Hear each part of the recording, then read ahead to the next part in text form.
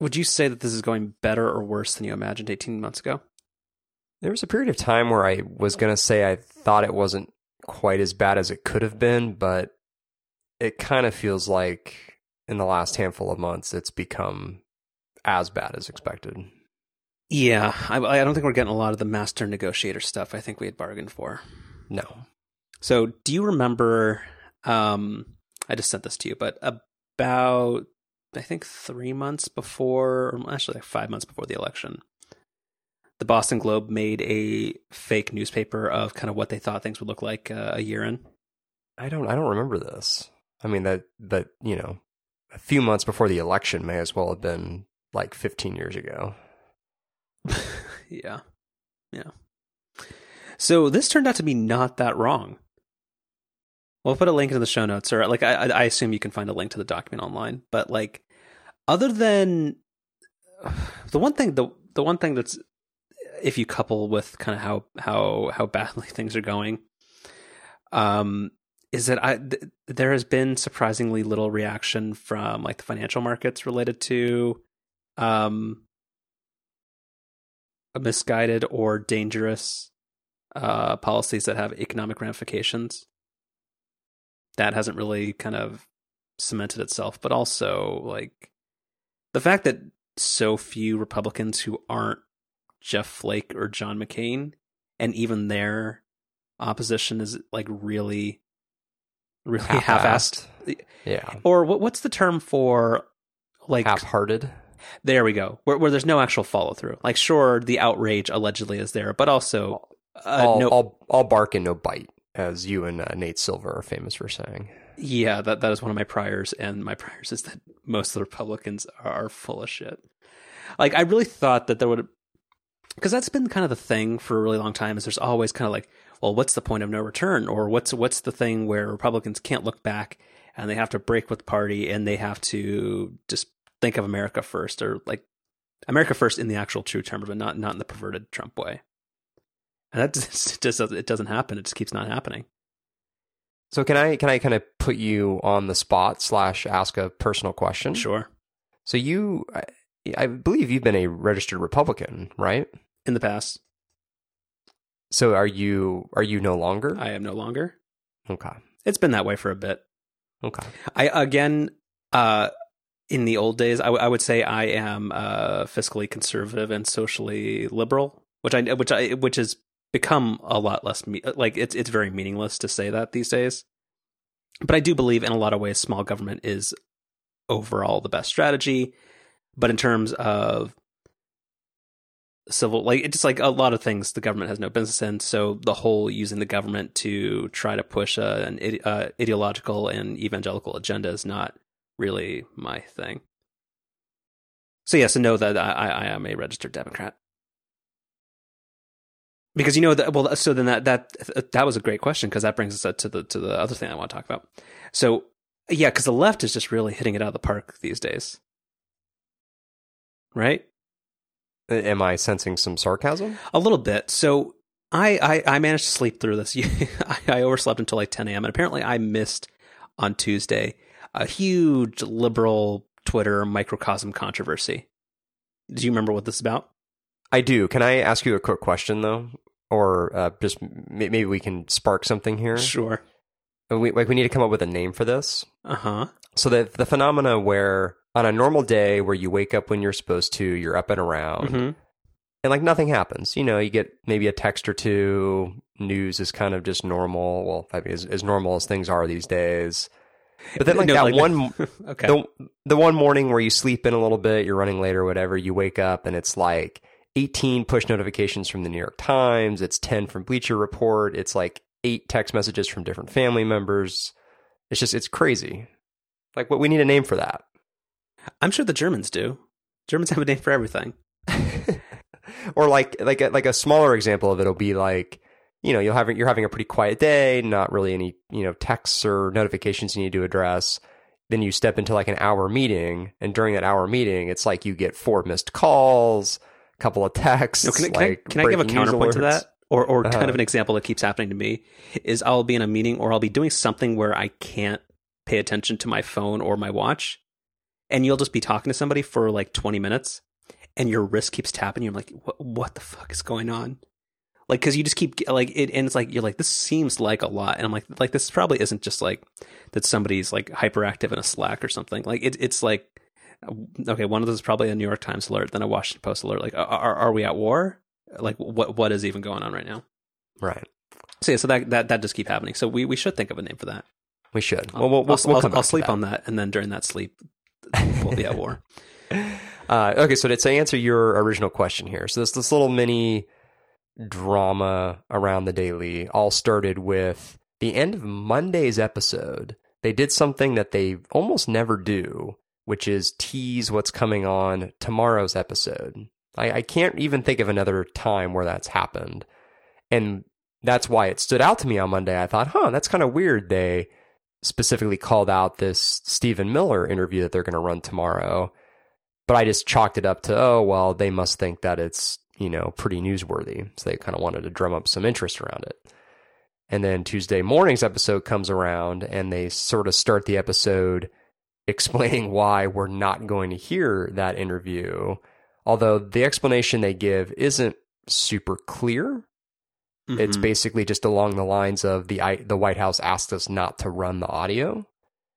And so then people got all up in arms about how the New York Times is catering to the will of the Trump White House, et cetera, et cetera. And it wasn't until after that little, outrage started that the New York Times sort of clarified what happened, which was they had this interview with Stephen Miller for a newspaper piece that they ran over the weekend. They recorded the conversation just for fact-checking purposes. They did not ever request running the actual audio itself.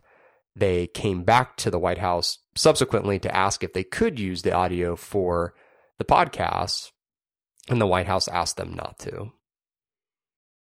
So to me, the only mistake, I guess there's kind of one and a half mistakes. The half mistake being don't tease tomorrow's Daily episode until you're sure what's going to run. But then like the real mistake that was made was the initial explanation just wasn't fully fleshed out enough.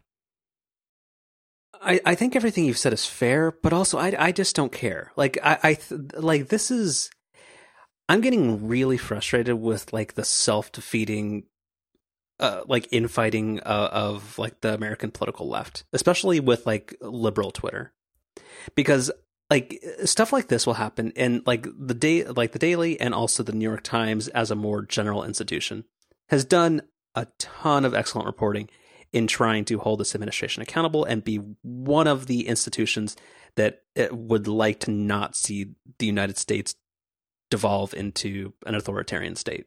Is that fair? That's fair. Okay.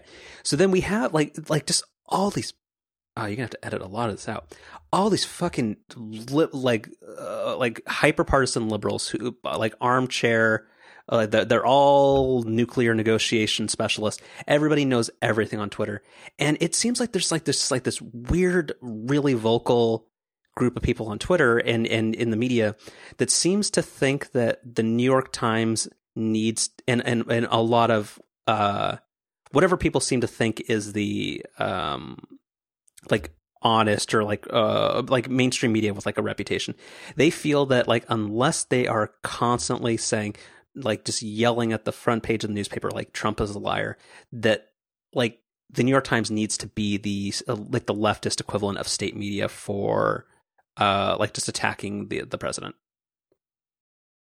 Like, and I don't get it. I don't see how a bunch of people lashing out at one of the only institutions that's actually making a difference and keeping the country informed is a positive way to spend your time.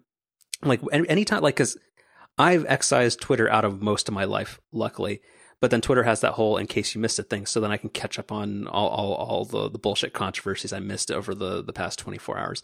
And you just see a bunch of people like yelling at Maggie Haberman because she used the term unverified falsehoods. There's like something that the New York Times uses to not constantly put on the front page, Trump lied. And you just have all these people just attacking one of the only groups that's actually doing the right thing. I just don't get it. the left and the Democratic Party can't get their shit together enough to actually win elections and get people behind a coherent message. Yet everybody manages to find the time to attack the Washington Post and the New York Times, and everybody they think is not going hard enough after the administration when they themselves aren't actually doing anything other than complaining in 140 characters. So I don't disagree with any of that. And I think your point around the Democrats being largely focused on the wrong things is well said. And I think their biggest issue going into the midterms this year and even thinking ahead to 2020, I mean, this is not an original thought. It's been brought up many times, but I think it's worth reiterating. It's a party that doesn't really have a ton of vision and doesn't really have a very strong message. Yeah, their vision is we're not Trump, and that's not a fucking vision. Right. The only thing that I do maybe disagree with you a little bit on, and I see what you're saying, but I do actually take issue with it a little more, is the New York Times reluctance to ever use the phrase lie or lying. And I've read their explanation as to why. I get it, but I do get a little irritated by that. Now, I don't spend a lot of my time and energy thinking about that, but I do think that's a bit of an issue, and I wish it's something that would be revisited. So I see that as being an entirely valid point. Like I get that. But I think, like, and again, it's mostly the social media stuff where the attacking of the people doing the reporting and on the institution of being like you're as bad as Fox News, or like with the Stephen Miller thing. Oh, the New York Times has no integrity. They're a puppet of the White House. They're trying to protect their access journalism, so they're not willing to speak truth to power and get this monster Stephen Miller in his own words, so a bunch of people drinking their morning coffee, a bunch of coastal elites can listen to the Daily. Like, I get it, but also it's not helping. It's not moving the football forward. So, like, if it makes you feel good, like, that's fine, and we can have debates about whether or not the word lie should be used more, and it probably should, because you know what? Like, our president is like the one thing he's actually good at is being a professional liar. Like, but I just see this as a bunch of garbage, and the Daily thing was kind of the breaking point for me, where I'm like, yeah, don't ever look at any @ replies to anybody. It's not good. Like when Mike Barbaro posted his little, like, the statement from the New York Times communication piece, like the replies were garbage. The Daily thing in particular, it not only is everything you said true around people sort of wasting their energy on issues that don't really matter, but even more so in this case, it kind of seems like I think the only thing they did wrong was their initial explanation wasn't fully fleshed out enough. I think once they provided all of the context as to exactly what happened, it all sounded really reasonable to me, and I'm obviously no journalistic expert, but I just presume that that's sort of how those things work, where when you do an interview, you set ground rules around what's on the record, what's off the record, how the interview is going to be used, whether or not the source material is going to be published. Like, these are all things that I just assume happen. And so the fact that this sort of back and forth occurred between the White House and the New York Times, I assume is just totally normal. Like, I assume it is. And at the end of today's episode, he was clearer in terms of why there was ambiguity around it. I mean, personally, I think the only outrageous thing with the New York Times is that they can't afford higher quality room mics when they do interviews with folks at various sites. So real quick, I appreciate the consummate professional that you are, because that was an excellent transition to get us away from this angry topic, and I want to make sure you know that doesn't go unnoticed. But thank you. But here's the thing: it's going to stay angry because, come on, ESPN, what do you like? It's so many. Listen to the audio quality of this show. Well, you know what's really strange with ESPN is even their ads, like the ad reads, the pre-recorded ad reads. It all sounds like AM radio. What are you doing? Come on, you're a technology company. Like, I have to assume. Well, so there's a couple different things happening. There's that, which we'll come back to in a second. Then there's the issue around, when they have guests on, like when someone's on the Zach Lowe podcast, instead of spending the, $100 it would take to get someone. Right. No, is that the guy from Beats One? Oh, no. That's... Who the hell's Zach Lowe? He's a NBA writer for ESPN. You're thinking of like... is Beats One still a thing? I don't know. Okay, Zach Lowe. Z-A-C-H? Yeah. Lowe. And the name of his podcast is The Lowe Post, which is a really, really good name. His middle name is Ulysses. That's pretty good. Oh. But anyway, so he, when he has a guest on, it was the same when Bill Simmons had a podcast on ESPN too. It's gotten better since he's been on The Ringer now. But like these guests call in from what sound like a Motorola rocker or something, from like, a basement somewhere. Payphone in like Duluth. Right. Like the audio quality just could not be any worse. And I just like, I get sometimes that's probably unavoidable, but especially for guests who are regularly on, send them a $75 USB mic and, have some intern fly out one time and show them how to use it. And then, you're good to go. It's, it's kind of amazing that they don't make that kind of investment. Some intern. But you know what I mean? Yeah. But then the other thing is going back to the other point around like their pre-recorded ad reads and stuff. Yeah, they sound like they're on the radio, and I assume that's like an intended effect, and that there's someone who thinks that that's like a neat style, but it's very odd. So I've never looked to see if it's like file size. Like part of me thinks like, hey, they're trying to save bandwidth, and it's like over compression. But our shows aren't that big either. I don't think so. No. There's some pretty easy ways, and I thank Dan Benjamin for these tips, how to keep MP3 audio files to a pretty small file size while maintaining most original audio quality. Yeah. I mean, I am certainly no sound engineer, and am basically self-taught this through various tips I've read online, and I think our show sounds pretty good. Sounds amazing. Yeah. Oh, at least something in America works. It's this show. That's right. Okay. Congratulations. That was extremely elegant of getting us out of here. Yeah. Okay, so before we get into follow-up, let's talk about something less controversial. Okay. Definitive opinions and merits of ranking the best Pixar movies. Where there are no wrong opinions except mine. Everybody but mine. Well, so since the whole fast food ranking thing on The Ringer and how that's been subsequently proven to just be completely bonkers, I'm now really skeptical of any sort of rankings that The Ringer puts out. So I was skeptical of this even before reading it. But I feel like after going through the list and seeing the placement of like Coco and Inside Out, I just... And even like I would say Ratatouille's too. I mean, there's so many problems with this list. I don't even really know where to start. All right. So we're not going to talk too much about their rankings because a lot of them are garbage. Like Coco was like number 11 or something. It's ridiculous. Get the bleeping thing ready. I'm sorry. I'm really riled up today. Okay. So let's go. So do you have the Google Doc open? I do. I do not use Google Docs. I apologize. It's going to take forever. Okay. So let's. Yeah, you asked me how to share the document, which, there's like this big blue share button in the corner. So that was a bad sign. There's too many pixels on this monitor. It takes my eyes a year to pan. Okay. Actually it's because you don't have the newer one with the wider color gamut. So you couldn't see that color on your old screen. Yeah. It's like that time Logic tells me my computer's too slow. Right. Wait, I forgot. Stephen Hackett posted that. What is the error exactly?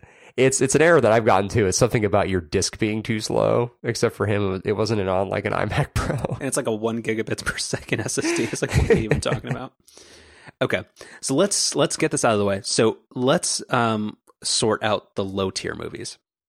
So we're going to start with the one that is The Good Dinosaur, because I've literally never watched it, and also I think it's probably not good.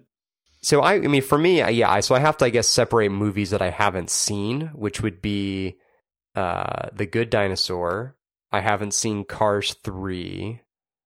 I haven't seen Monsters University. So I'm gonna those are the only ones I haven't seen. And I assume you haven't seen those either. I've seen. Okay, so Cars 3 never seen. Oh, well, so Cars 2 I know was universally reviled. I've only seen the original Cars movie, and that was after so much prodding of people trying to convince me that it was actually a good movie, and it actually wasn't bad. Not my favorite. Cars, it was Cars is fine. Yeah, it has 3 acts. It gets the job done. I guess I actually can't tell you whether I've seen Cars 2 or not. I know I haven't seen the third one. But Cars 2 is supposed to be the really, really bad one. Cars 3, I think, is, there's so much merchandising money to be made, but I think they kind of got their act together with Cars 3, but I have no idea. So we'll put Cars 2 and 3 in there. So in terms of the other ones, do you remember Brave? Yes. Would you say mid-tier or low-tier? I'd say mid-tier. Okay. All right. And then have you not seen that one? I have. And I remember liking it just because it was different. Like the scenery, like a lot of the stuff they were doing was very different. The story was not the usual. I mean, it was kind of the emotional heartstring tugging thing that Pixar does, but it was different. So I think that gets you there. So of the list, I remember we actually probably for the show watched A Bug's Life. Yes. And I don't remember if I do not remember it, so it probably wasn't. It isn't an A-list movie. I'm probably gonna say low tier. Well, I think what's wrong with our list so far is I feel weird about putting movies I haven't seen with movies that I have seen in the same tier. Well, but no, but I think we. Well, so what was your opinion of A Bug's Life? I mean, A Bug's Life is okay. Of the Pixar movies I've seen, I would put it in the low tier. No, okay, then it's going in low tier. It will be at the high end of the low tier. Okay. All right. And then, so what else do we have that you think does not pass, is not worth talking about? Because the rest of these are the hard ones. So Monster University, I watched, not bad. I would probably say the highest of the low tier movies. I haven't seen it, so this is all you. All right, fine. So I'm going to jump in and do a whole bunch of things in the top tier section, and you can tell me if you object to any of them. Okay. And you can narrate if you want to, but yeah. So Up is definitely in the top tier, no question. Inside Out's definitely in the top tier. The Incredibles, I would agree with. Ratatouille has to be there. WALL-E, of course, has to be there. I think all 3 Toy Story movies have to be there. Oh, I remember, and again, we watched it on the show, I think. I forget what happens in Toy Story 2. What was the whole thing there? Toy Story 2 is the... God, what does happen in Toy Story 2? I mean, that's where Bo comes in, right? I don't know, because all I could think of is Obama's dog. Which solidifies my title as Coastal Elite. I think all the Toy Story movies have to be on there. They're so good. Okay. But you make a fair point about Toy Story 2 maybe being the weakest of the 3. Okay. So, did you watch Finding Dory? I did, actually recently, like in the last 6 months or so. Okay. Mid-tier or top tier? I would put that mid-tier. Okay. What about Finding Nemo? Same thing? Huh. I mean, comparatively with the rest of what's on this list, yeah, I think mid-tier is okay. I mean, it's top of the mid-tier, to use your parlance. Okay, so as the mid-tier looks right now, how do you feel? So we've got Finding Nemo, Finding Dory, Brave, and Cars. Yeah, I think that's a good list. Okay. All right, so here's the really difficult part. Yeah. So I am of the opinion, and I don't think this is an unpopular opinion, but I think Inside Out does not get enough credit for being a very deep movie that gets a ton of really difficult storytelling done that speaks to a variety of different audiences done in an extremely elegant manner. So this current list is not in any particular order, except I do kind of... Inside Out is not my favorite Pixar movie ever, but it's up there.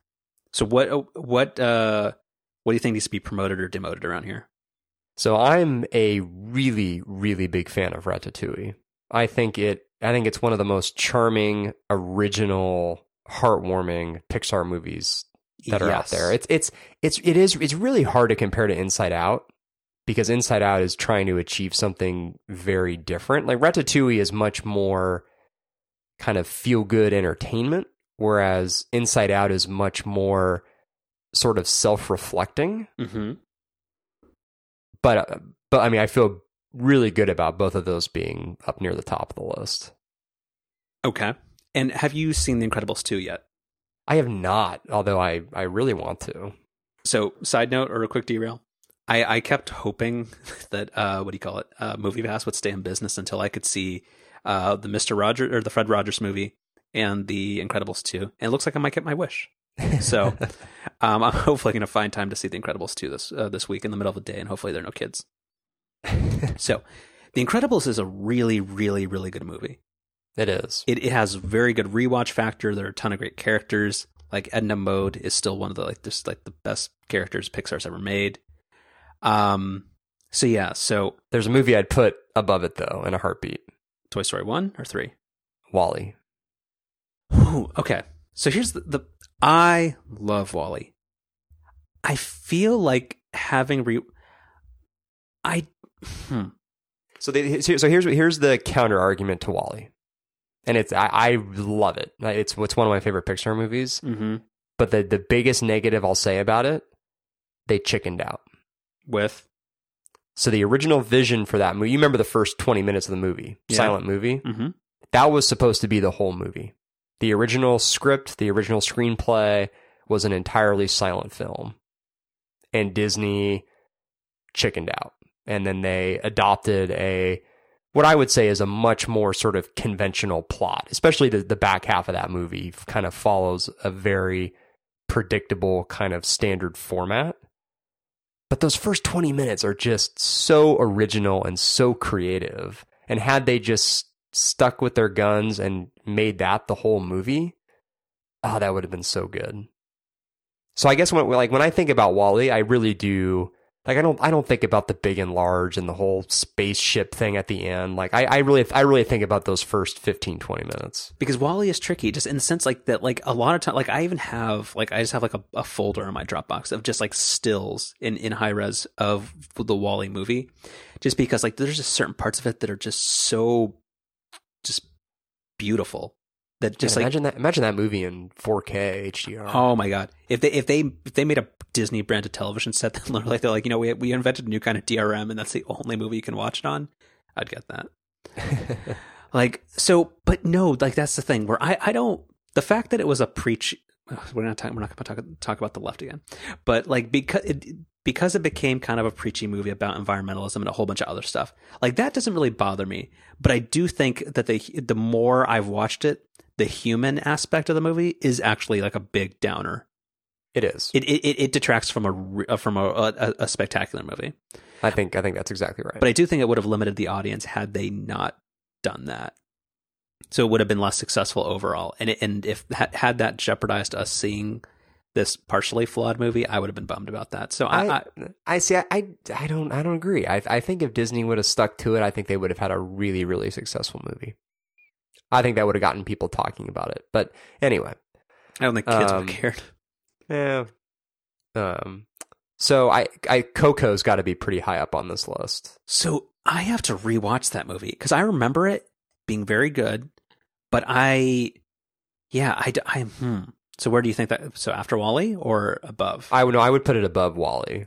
And we're going to have a conversation about Up as well. No, we're not, because of the first 10 minutes that have messed me up for the last 15 years. So here's my story about Up. I saw that in theaters either opening weekend or like the weekend after, sometime shortly right after it came out. I have not rewatched it since.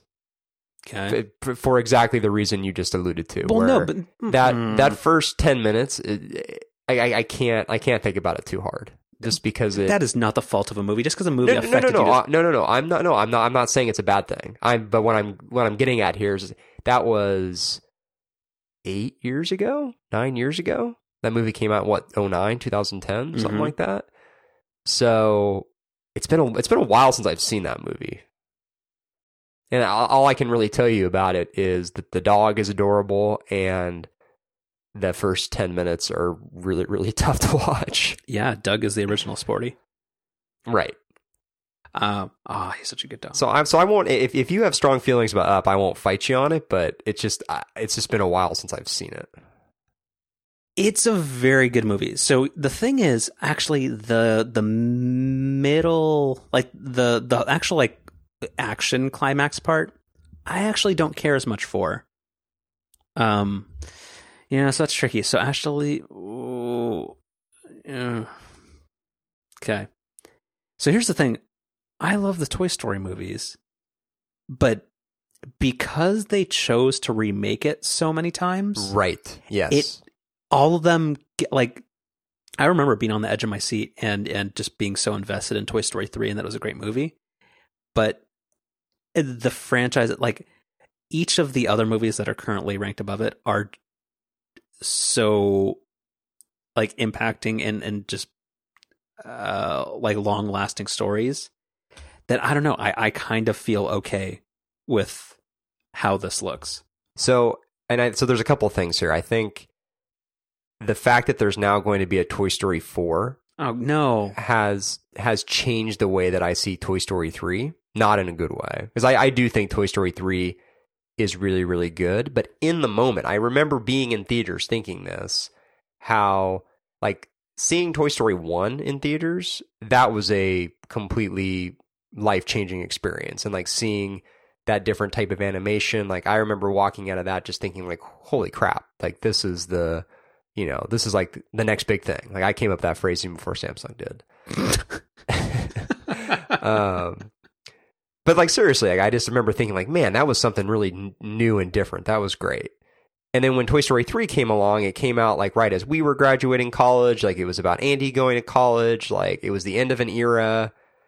And you thought that was going to be like the last time that you saw these characters you grew up with. And the fact that now they're coming back yet again kind of cheapens some of the effect of that movie. So I'm totally on board with the idea that them going back and revisiting that story 3 times kind of lessens the impact of each movie individually. And I'm also totally on board with this list overall for another similar reason, which is the thing that kind of bums me out about Pixar is the number of sequels they've done in the last handful of years.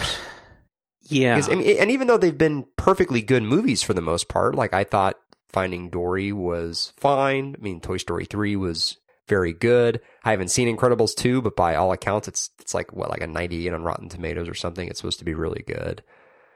But like the Pixar movies that I really remember and want to rewatch are the original stories. So I love the fact that the top of this list is all one-off original stories. Yeah.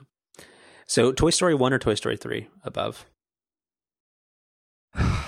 I guess I would probably go 1, 3, 2.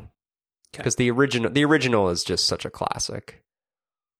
And again, to me, like I actually I like knocking Toy Story 3 down a peg, again, because of the fact that some of the impact that it had on me originally has now been sort of taken away by the fact there's going to be a fourth one. Because you're realizing that Disney's greed, a la churning out 2 Star Wars movies a year, because you realize behind the storytelling is just a money machine, which hurts. That's the problem, because these are such great stories, and when you like in the final 20 minutes of Toy Story 3, when you're like, holy shit, but everybody's gonna die, and like spoilers, sorry, like that was insanely moving, and just like that was a really powerful part of the movie, and that made the movie.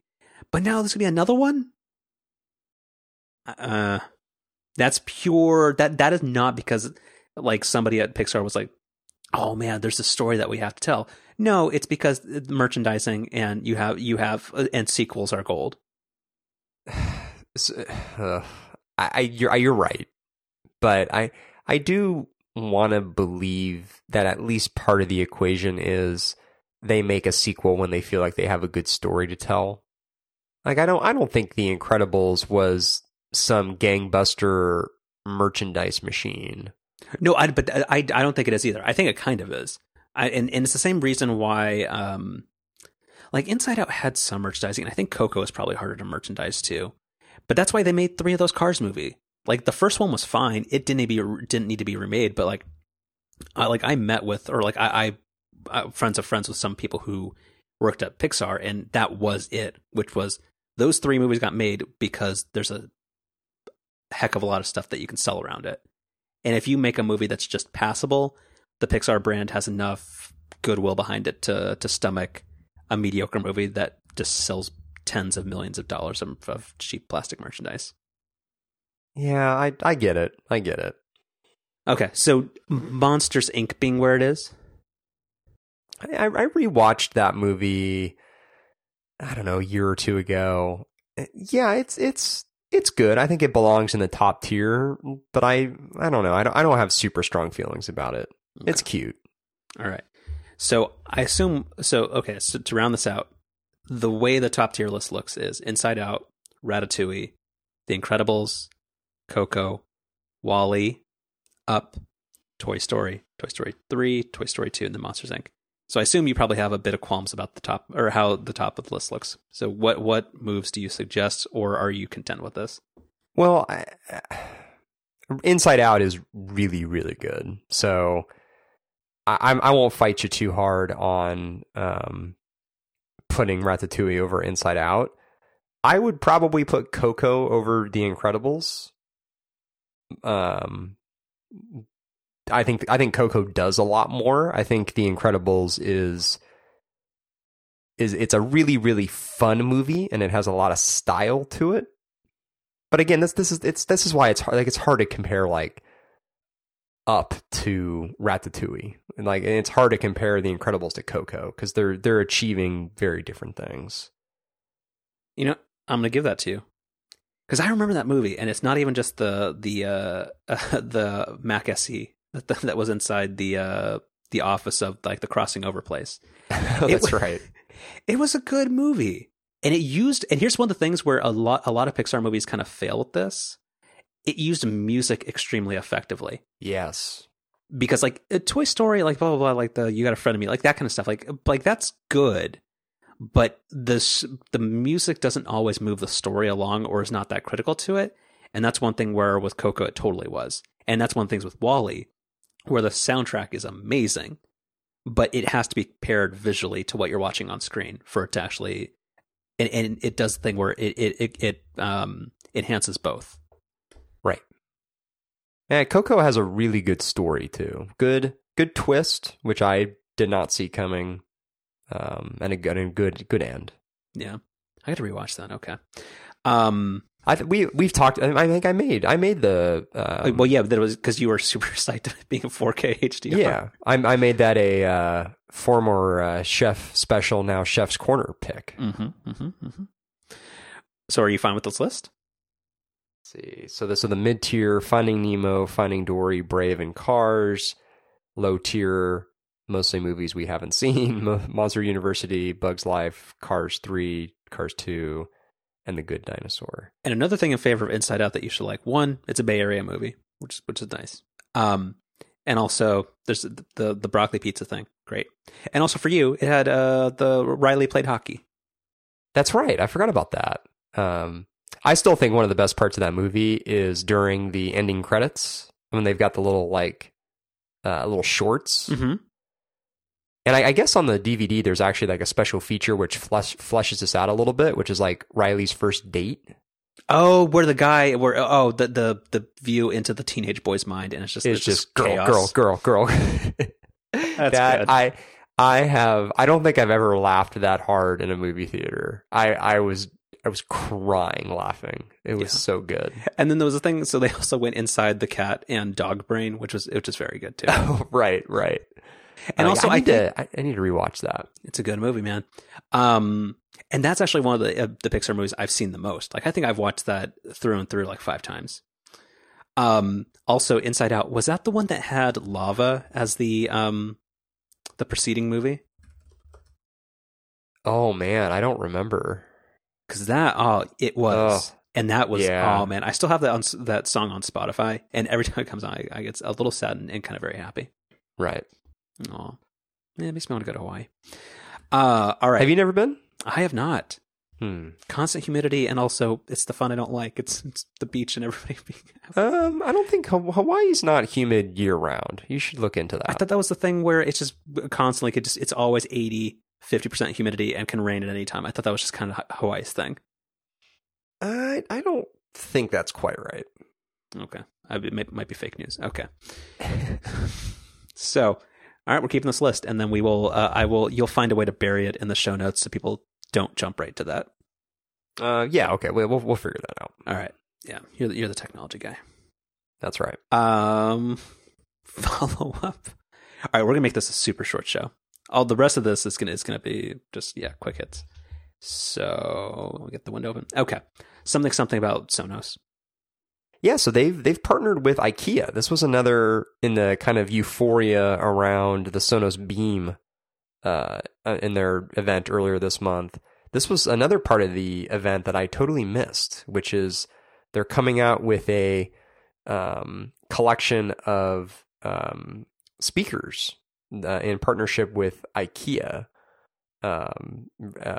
titled Symfonisk, Symfonisk.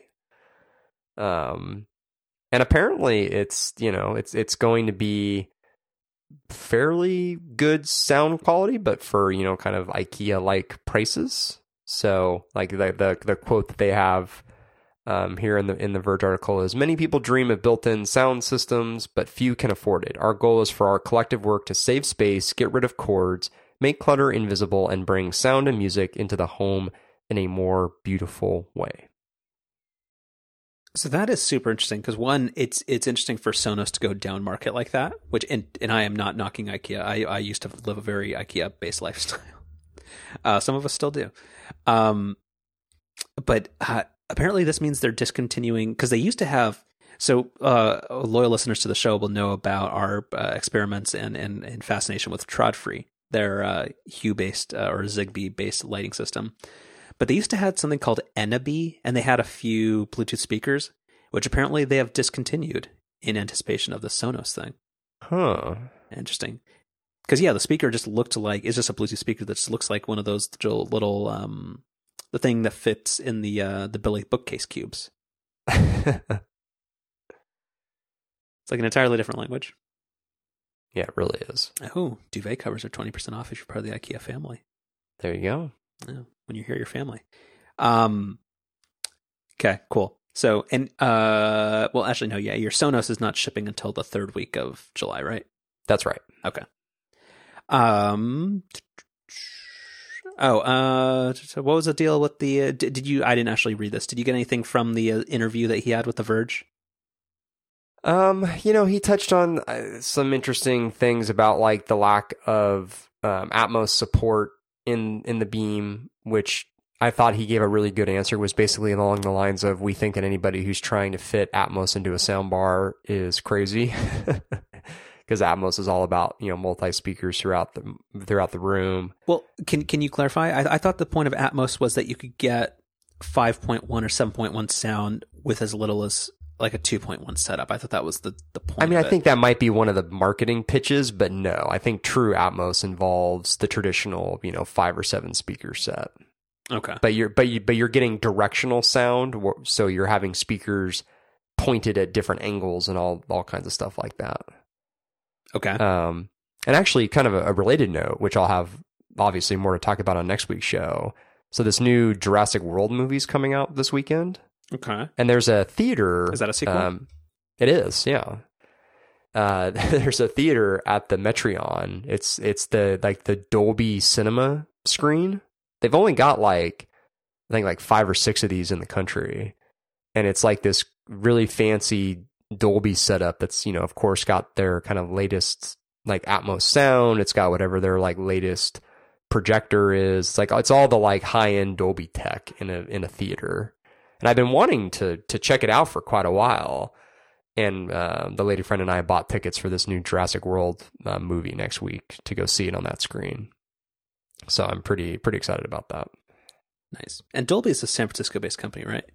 They are, yeah. They're right on Market Street, yeah. Yeah. Cool. Well, yeah. Let me know. Let me know how loud the giraffes are, or the what do you call them? The things. The dinosaurs. Yes. Uh-huh. What are the dinosaurs that are like giraffes? The Bronchiosaurus. Checks out. I don't know how to spell that, so I'm not gonna. Are you going to tell me that you haven't seen the original Jurassic Park? I have absolutely not. It just turned 25 years old this year. Oh, I think you said I did. I was gonna be so happy, but I've been. No, the only you should see the original Jurassic Park. Yeah, I'm good. The only reason why I'd want to see it is that I would get context for that quote that I know is from that movie, which was the thing where I think Jeff Goldblum says, "You were too busy wondering if you could, but you didn't think if you should," or something like that. Right. I hope that was close. It's in the ballpark. Like from that era, like I watched, like I am not a big movie watcher. We've covered that a lot, but like the only movie that I've seen from that seems like from that like 3-year span is Independence Day. Yeah. Okay. Those are contemporary movies, right? Yeah. Yeah. And that was an all right movie. Jurassic Park is way better than Independence Day. Yeah. Oh, no. But does the guy in Jurassic Park have a Mac? Wasn't that the thing where he has a power book or something? Prominently featured in that movie, yes. Oh, okay. Well, this is... I can't promise they're all Macs, though. If there are mid-90s computers, I might be in. Okay. All right. The mid-90s computers play a very... And no spoilers, but they play a very prominent role in the plot. Okay. Yeah, you have my attention. Okay. All right. Yeah, you would really like Jurassic Park. It's really good. No, it's not too violent. It's not scary. But it's very, very good. It's probably a very loud movie. Dinosaurs aren't really known for being quiet. No. Yeah, they don't have the quiet car on Amtrak. Okay. Okay, so maybe. Cool. And all right, Arrested Development. Yeah, so you put this in the thing this week, and I'm intrigued. Have you watched any of season 5? So the timing of this is perfect. So the lady friend and I just watched the second to last episode of the remixed version of season 4. Right before we started recording, we'll probably watch the last episode after we record, and so we'll probably start season 5 tomorrow. Okay. Can I give a mini review of season 5 then? Please. No spoilers? No spoilers. I watched 28 minutes of season 5, and it is garbage. Oh no! It is so bad. Like I would just you do your own thing. It was so bad that it really made me question why I like the show at all. Because like the thing that some people have mentioned is that like everybody looks like they're 50. Like I get that. Like just people age, and you're trying to remake a series that like came out in like 2005. But like, it's so unfunny. It's unfunny. It's like slightly vulgar. It's not funny. And there's a lot of maybe in it, which they've eliminated any goodwill or nice parts about her character. Like it's so bad. Like where I like literally turned it off. So the thing that is standing out mostly about season 4, I mean, besides the fact that the remixed version is a lot better, it's not nearly as funny. Well, that's the thing. It's not enjoyable.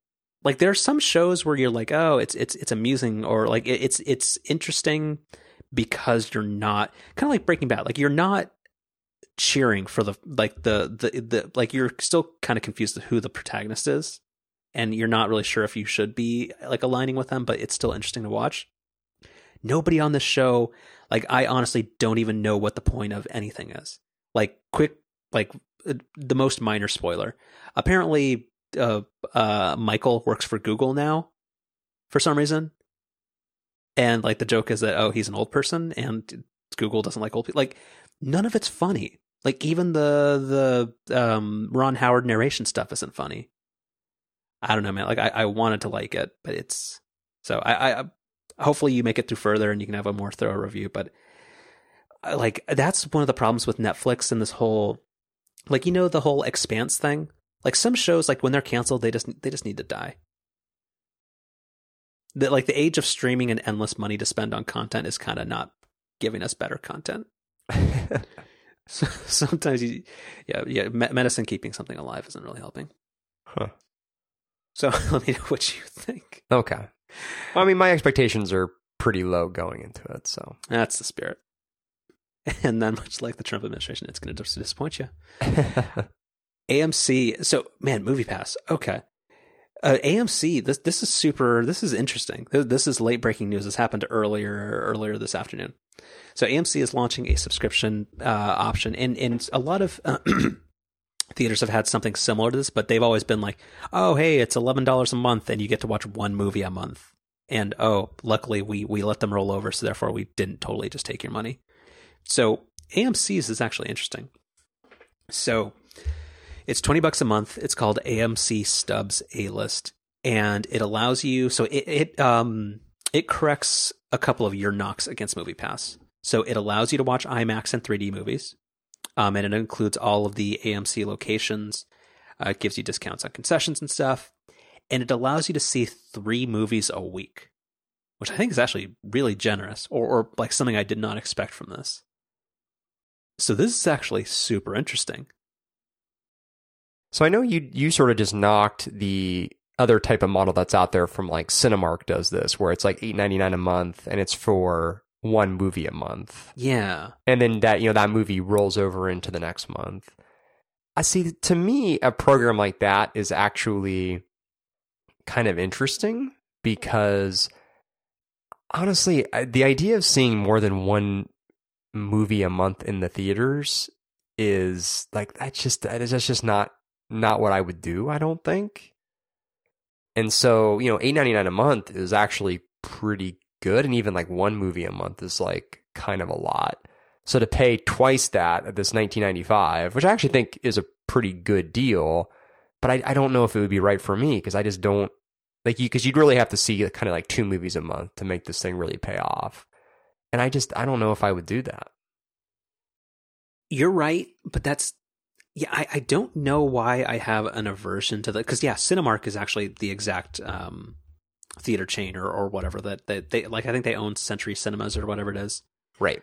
Like that's where I like their thing, because that just feels like gift cards. Like it feels like I'm just buying less useful money because basically I'm paying face value for a movie ticket, because like primetime movie tickets are like $11, and if you go at like non-peak times, it's like $9. So it doesn't seem like a savings. It just feels like I'm just turning my money into less useful money. So like just after a year, I've paid for 12 movie tickets, and now I can only see movies at this particular theater chain. Where at least, and that's the thing with MoviePass, where it's just the economic psychology, where like the fact that you like, and this is the thing we've talked about this in the past with like Fixer Upper Math, like when you feel like you're getting a deal, or that you could potentially like over index or like overdraw on a particular like economic transaction, like that's a really motivating factor for a consumer, even if the odds are stacked against you and you won't actually do it. So I don't know, like I am super surprised that AMC was this aggressive, because like the original thing when MoviePass came out, it was like $50 a month, and like people like, well, on a economic basis, it's actually, if you're a big movie watcher, actually might still be a good deal for you. But I did not assume AMC would price this at basically 1.5 movie tickets. Yeah, I think the pricing on it is really competitive. I imagine though that it's a smart strategy, like getting people to like kind of that lock-in, right? Like I think getting people used to this sort of recurring charge and kind of compelling them to come into the theater more often. Like I think it's smart. I think there's something to it. Yeah. But that is the one thing about MoviePass that is actually the most interesting part, is that like it doesn't matter what movie theater it is. Because like I've seen 2 movies in the past like 3 weeks with MoviePass where both of them were at in Marin. There's a place called the Rafael Film Center that only like shows like independent movies and stuff like that. And they've had 2 good documentaries that I wanted to see. And like they're never going to have a thing like that. So therefore like AMC generally only shows, like they're not going to show the Fred Rogers documentary or a biopic about Ruth Bader Ginsburg. Like that's not going to put butts in seats at AMC. So therefore, like this type of thing, like I know I'm not the typical consumer, but I'm not going to go watch Avengers, Batman Wars 3, Ant-Man Strikes Back, because like that's just not the movie I want to watch, and that's what AMC traffic's in. Right, and I would, the other point about this too is, now, living in the area that you and I both do now, there aren't really a lot of AMCs up here. So No, I think Metreon and Bay Street are the closest ones. right, exactly. So where there's a billion Cinemarks or whatever they're called, or Century Theaters. right. So yeah. So a big part of this is the movie theaters you go to. Like if I still lived in San Francisco and was going to AMC regularly, then sure, this might make some more sense. But now this isn't gonna. I don't think this is gonna appeal to me. Yeah, it doesn't move the needle. No. All right. More media news. Disney is sweetening their offer for most of Fox's assets up to $71 billion, outbidding Cabletown. Yeah, I think this is probably what most expected. This is sort of a classic bidding war. I think, yeah, I mean, Disney's clearly serious about moving forward with the deal, and I think at this point, $1 billion here, $1 billion there, they just want to get it done. Yeah, that is really weird. Where Comcast, I forget, like a couple weeks ago when Comcast made a competing bid, and everybody's like, it's like some rich kid coming by, like out, like just buying up all the ski lift tickets or something. Like it's like just. Why, like, they were trying to make a case of, like, why is this better for customers? Like, they're like, even in their press release, like, they're like, yeah, we know that Disney ideologically is a better fit, but we're spending more money, so who cares? Which is kind of a weird situation. Because Disney is going to be a better steward. Actually, is that true? I mean, I think so. Creatively, maybe, but in terms of for diversity of content, I'm not sure about who knows? Yeah. But also, Comcast owns everything. Yeah, they really do. Like, that's the thing. I was like, at the movies, you see, whenever you see, like the little studio, what do you call them? Like the little things where, like, it's a 3-second pre-roll thing of showing what studio made the thing. Like so many of them just say, like, a Comcast company. And I was like, they own them too? Yep. Yeah. It's like how, like, Coke and Pepsi own every. Oh yeah, have you ever looked at what brands Procter and Gamble owns? It's literally everything. Right. Like, who does Procter and Gamble? No, it's Unilever that owns Gillette, which bought that Dollar Shave Club thing. I think Harry's is still independent, even though their products aren't very good. No, I think Harry's got bought too, didn't they? Did they? Or maybe I'm thinking of Dollar Shave Club. Yeah, I think that's owned by Gillette. Which is owned by one of the two. All right, and then lastly, in follow up, Microsoft is taking on Amazon Go. And they are going to try to do checkout free retail as well, which is interesting. Yeah, not really sure where that's going to go, or that's probably going to take a while to see what actually comes of it. But it's interesting that multiple people are taking a look at that space. Yeah, I mean it's definitely the direction that retail is headed, and there's obviously lots of social implications to that, but the way the technology is going, that's I think where retail's got to go. So Microsoft would be smart to think about that. Yeah. The one thing I'm not sure we've talked about in prior discussions is I found it interesting that this is all camera based rather than like RFID or any type of like tracking based. That's how Amazon's is too, right? No, it is, and that's we're like, wasn't that the future of like all inventory to be tracked using RFID stuff?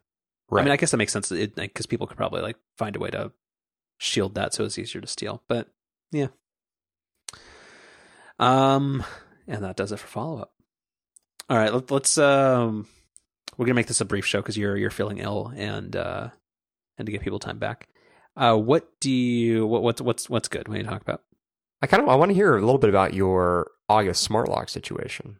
Oh, we'll talk about that next week. Okay. Yeah. That implies that one is on its way. So, yeah. Ah, okay. Very good. Did you do that deal? Yeah. Yeah, that was the way to go. Because that's literally the thing, is the keypad. Because even like, it's not even because here's the thing, I'm probably going to turn off all the auto unlock. I don't even want Bluetooth involved in this. I don't want any of that. I don't trust any of it. It's just the fact that if my hands are kind of full and I don't want to dig my keys out of my pocket, it's just that. Yeah.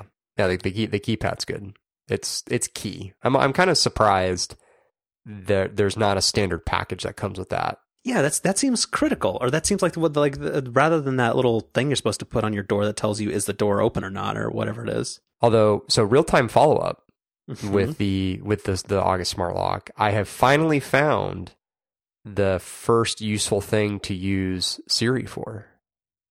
Which is So the August, the Apple Watch app is kind of unreliable, which is not what you want for something that's unlocking your front door. But the HomeKit integration with Siri is fantastic. So the little voice command to unlock your front door with your watch, that's pretty nifty. that's no. Well, I would give it a try. Well, but if you're going to talk, you're literally talking to your watch, like rather than just getting out your keys. It's easier. Hmm. It's easier than using a keypad. Is it? How? It's quicker. I don't think it is. How long does it take for you to enter 4 numbers? I mean, again, we have ours kind of tucked away in the corner. Oh, yeah. What happens when your watch says, I'll tap you when I'm ready? It doesn't really do that with the HomeKit stuff. Oh, because I assume it's because you're on Wi-Fi, or because when you get within range of your house, you're probably on Wi-Fi, and the Apple Watch is on Wi-Fi too. Right. That makes sense. Mm-hmm. Okay, so we will see next week. Okay. Arrives tomorrow, so that'll be a project. Very good. Well, let's talk about podcasting for a minute, and then we'll do our chef stuff. Okay. So Google has introduced because Google has tried like 3 different times of like trying to figure out what they want to do with podcasts. So first they had Google Listen, which was part of like Android 4. Then they made, weren't podcasts like part of Google Play Music or something? Yeah, they were. Yeah, yeah. So apparently they've released just like super bare bones, or just like a very plain podcast app for Android, which also has the benefit of linking into the Google Assistant and their voice in a can stuff too, which is interesting, and also another validation of the medium and that as being a place where more attention is being spent by users and also advertisers. So, I mean, I think anything that gets more people listening to podcasts that is not some kind of like creepy locked in thing like Stitcher is good. Yeah, I agree. It's kind of crazy that there's been this lack of quality podcast apps on Android for as long as there's been. Like for a while, you could kind of point to podcasts still being kind of this niche thing, but it does feel like in the last handful of years, it's as has been exhaustively talked about on our show, it's become a more mainstream form of media. So, yeah, because like Android's got to get on board. Because that is the weird thing, and that's one of like those ecosystem things where I think a lot of people don't really pay attention to that, which is iOS has an advantage where Apple is willing to nurture and develop like fair, like even though a lot of times they're overly simplistic, but like very good first party applications for a particular type of thing, where like if you want like a decent media player or a good music player on Android, there isn't really anything like that. Like the built-in music player on Android is terrible, whereas Apple gives you a full-featured podcast client, which, I mean, again, for most power users or people who listen to more than a handful of shows, it's probably not to their tastes. But with Google and Android, like my beloved Pocket Casts, like they do a cross-platform thing, and their Android app is best in class. But the thing is, Pocket Cast also does have a business model from day one, and therefore it costs $5 a month. And Android users are even less likely to pay for software than iOS users are, which is also a very low bar. So therefore, probably very few people on Android use Pocket Casts. Yeah. So it's cool. I always find it super interesting of like, you can see on this Verge article of when a podcast app or somebody is like giving promotional screenshots of who makes the cut, of like who they think are like a good sample of just representative podcasts, and the Daily makes an appearance. Is Pardon the Interruption still on the air? Yes. Yeah. Anyway, pretty interesting. But there was another thing. I think it was Ernst and Young, or who was the researcher that did the thing? Oh, it was PwC.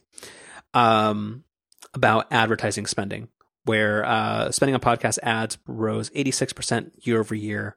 And overall, if you compare it to spending on advertising on terrestrial media, it still, of course, is dwarfed by a factor of probably 100 to 1 compared to what people spend on regular radio. But yeah, interesting that the amount of money people are spending on podcast ads is pretty strong. $313 million on podcast ads, which means Casper and Sunbasket and everybody else is probably selling a lot of mattresses. Well, actually, I do have a question about that, where Mike Hurley of Relay FM made a joke, or not a joke. Actually, this, I think, is probably being pretty earnest about it. Is that one of his goals for his podcast network, of how he would think like that he kind of made it beyond like the whole recognition that he got on being on stage at WWDC. Like he was saying, like he really wanted like kind of like in a Mad Men style thing, like he wanted a car company to advertise. When do you think podcasts like break away from just like these weird, like just like 4 companies making mattresses and just people trying to send food to your house with dry ice? Like when does like Ford and like Coca-Cola, like when do like traditional like brands that focus on like brand awareness, like when does that break through? I think it's all about the audience, where because podcasts are still focused mostly on a more tech-savvy audience, the types of products and services that are being advertised on podcasts tend to speak towards that type of audience. So the more mainstream brands like Ford are going to demand a more mainstream audience. So I think it's going to have to wait until podcasting becomes, even more mainstream than it's already become. Because it's, as broad as it's appealed now, it's nowhere near, obviously, traditional TV and radio. That's probably true, but I mean, honestly, as the audience for those other two mediums shrinks, like the dollars have to go somewhere, and they've got to figure it out. I mean, podcasting is on the right side of the trend, whereas TV and radio are on the wrong side. Yeah. All right. You got anything else before we jump into? Wow, we might actually make it to an hour. No, well, yeah, close. All right. Do you have anything else? No, let's do it. Let's do the chef's corner. All right. What's in or what's out on the menu? So I like that tagline. It frees you up to not have it just be a consumerist. Hey, go buy this thing. Yeah. So I'm taking mine this week in that your new direction here, which is sort of this dilemma that I've run into more and more, that I want to see if you experience something similar.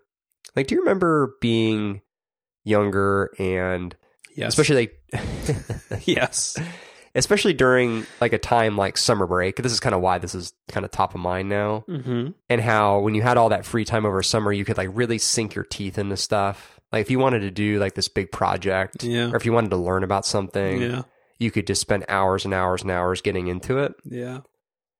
And now you just can't do that. And like the house has been totally like we've joked about this on the show, and it will continue to be a running joke on the show. Like the sprinkler system that I have here at the house. Like it's this maze of pipes and controls, and like I'm learning more about it and kind of ways to optimize using it and all that. But it's just like my biggest challenge is it's just time. It's just not being able to have the 6 to 7 hours to just really go piece by piece and figure it all out. It's just like little bits here and there. And that's all kinds of little things around the house, like, wanting to run Ethernet to this room over here, and like all these things. Like, what? Nothing. Please continue. That reminded me of something. So yeah, just not having the time to like really want to do the projects that you want. So that makes total sense, and that is tricky for a couple of reasons. Because one of the things that I've always bellyached about is that people, like, especially people our age ish, or maybe 3 years ago, where like there's these younger people where they just like will say they watched 11 episodes of Making a Murderer or something on like a Saturday, And then you just kind of wonder like, well, like how does anything else get done, or what are you doing? And like that's the thing. No, you're totally right. Where like without these sustained periods of like time, like even your weekends, like if you wanted to devote like 2 days to doing something, like, well, then when is literally anything else that you needed to get done going to get done? Like, are you just going to shovel that all on your partner? That doesn't really work that way. So yeah, I like that is the thing where if you wanted to, like, let's say, I think there was some Lego set where you could buy what's the big spaceship that Han the Millennium Falcon. Yeah, Millennium Falcon. They have or the Falcon, as you like to say. Oh, it's a U? Okay. Yeah. So if I go to Google, or if I go to what's that called? Lego. For $799, you can buy a Millennium Falcon. Apparently, there's a limit of 5. You could build this 7,500 piece thing to make this thing, and that's something that you can never do. No, because literally, you have actual things to do. Well, and also, I've asked a lady friend if I could buy that, and she said no. It's Again, not even. She said not even a maybe for your birthday. It's maybe when you're dead. No, yeah, this was a hard no. Well, because her point was, where the hell are we going to put this thing? Well, in the guest bedroom. Well, actually, yeah, I guess I have not asked the question since we moved into the house. I'm gonna suggest that I'm gonna tell her that you recommended that I ask again. Thanks, man. Tell her I think every Star Trek toy is silly and people need to get I'm gonna tell her that when it shows up at our front door as a wedding gift, she's gonna know who it's from. She will know that I got you something from Crate and Barrel Outlet for $30 because I wasted a bunch of money on this gosh darn August Smart Lock. Right. Yes, apparently maybe there's some adult content in here. This Lego kit is for 16 plus, and it's 7,541 pieces. Yeah, so it's stuff like, sorry, what was I going with this? Yeah, it's stuff like that where you just like, yeah, you don't have time to just say like, I'm going to spend a week just doing this thing. No, that sucks. So what was when I mentioned the Ethernet cable thing, what was your big revelation? Oh, just because I was going to talk about fish tape, and there, when I'm editing stuff like in Lightroom and things, like Wi-Fi is still not fast enough, no matter how much I've optimized like my Wi-Fi setup in my apartment. So like where I keep all my tech stuff, or like where like all like the router and the switch and like the routing hardware and stuff is all in an area that's not next to the computer, and there's like a big carpeted floor in the middle of it. So unless I want to run an Ethernet cable and just like leave it lying across the floor, like that's a non-starter.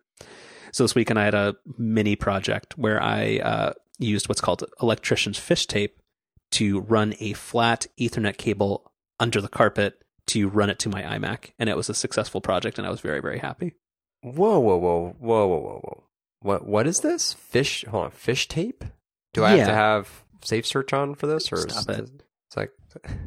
So the one I have is from Klein Tools. I think it's probably the number one pick or whatever. So basically, it's like a spool of like metal tape, and it's what electricians use to fish wires inside walls and other places. So I was able to use this to get a flat Ethernet cable and fish it underneath like 12 feet of carpeting without having to lift up the carpet, other than like just at the edge. So I don't follow how this works. So explain how this worked under the carpet. You push the thing, and then it comes out the other side. Huh. So this is rigid. Like it's just a coil of 25 feet of just like very rigid steel. Like it's like a measuring tape that doesn't bend really, like, or it only bends slightly. So you can attach like a cable that you need to push some other place, whether it be like in a wall, like if you're trying to like for your whole like space heater, or not space heater, like your thermostat thing. Like had you needed to put wiring inside of the wall, you could use this to kind of like attach the tape to that and then stick it where you need to go. And rather than just the cable going wherever you want it to, because it's rigid steel, you could kind of force it where it needs to go. Huh. You ran flat Ethernet cable underneath your carpet? Mm-hmm. Huh. Okay. Yeah, no, it totally worked out, and that's why there's the audio on this podcast is perfect because it's not going over Wi-Fi. Yeah. Anyway, as you get old, you don't have time for nothing. Yeah, this was the most productive part of my week. After I went to CorgiCon and did basically 3 hours of leg workouts because I was crouching down to take pictures of tiny dogs. I went and did this, and then I fell asleep. So a Saturday well spent. Uh-huh. What was my actual pick? Darn it. Let me see if I can find it. No, I think that was it. I do have an anti-pick of the week. Oh, please. It is the... It's things that don't need to be smart that they keep trying to make smart. So you can go on Amazon and you can search for the Oral-B Genius 9000 electric toothbrush. So, like my and this is actually another topic we'll talk about another day, not today. That stuff just lasts forever. Like my previous electronic toothbrush I bought in 2009. And, it's the 8000 model. And I bought a new one. And it's basically the same thing, except now it comes in like a jet black finish. And it has Bluetooth and a bunch of garbage nobody needs. And it costs too much. So this is not a good product. It's a fine toothbrush, but it's not great. So what does the Bluetooth do? I have not installed the app. I don't need any of that. You bought this? Oh yeah. And also, let me copy the link address to this. Like this is the part that why'd you have to buy this exact one? There's plenty of cheaper electronic toothbrushes. Because this is the closest to the one I already had, the one that lasted 9 years and was great. And the thing that makes no sense to me is it comes with this travel case, which looks very nice and is like versus the plastic blue like thing that I had for my other one. But this one apparently has a little thing where you can charge your cell phone and the toothbrush at the same time in the same case, except the case itself has a proprietary charger. So this makes no sense whatsoever. Huh. And the toothbrush has a little ring around, like right at the bottom of where you'd attach the like the actual like toothbrush thingy, and that shines a bright red if it thinks you're brushing too hard, like to shame you. Like it's a very it's a fine toothbrush, but it's very weird. You definitely need to install the app. I'm not going to install the app. And I got to take a screenshot of my smart home garbage folder. It's getting too full. For the show, I think you need to install the app. I'm not going to install the app. It's going to be spyware. It's going to, no, I don't need this. There's going to be some iCloud hack, and it's going to be like, oh, it was all traced to people who had this specific toothbrush. It's going to cause your dental insurance rates to go up. Oh, I'm sure everything spies on you. Yeah. It's going to be like I have a pre-existing condition. Right.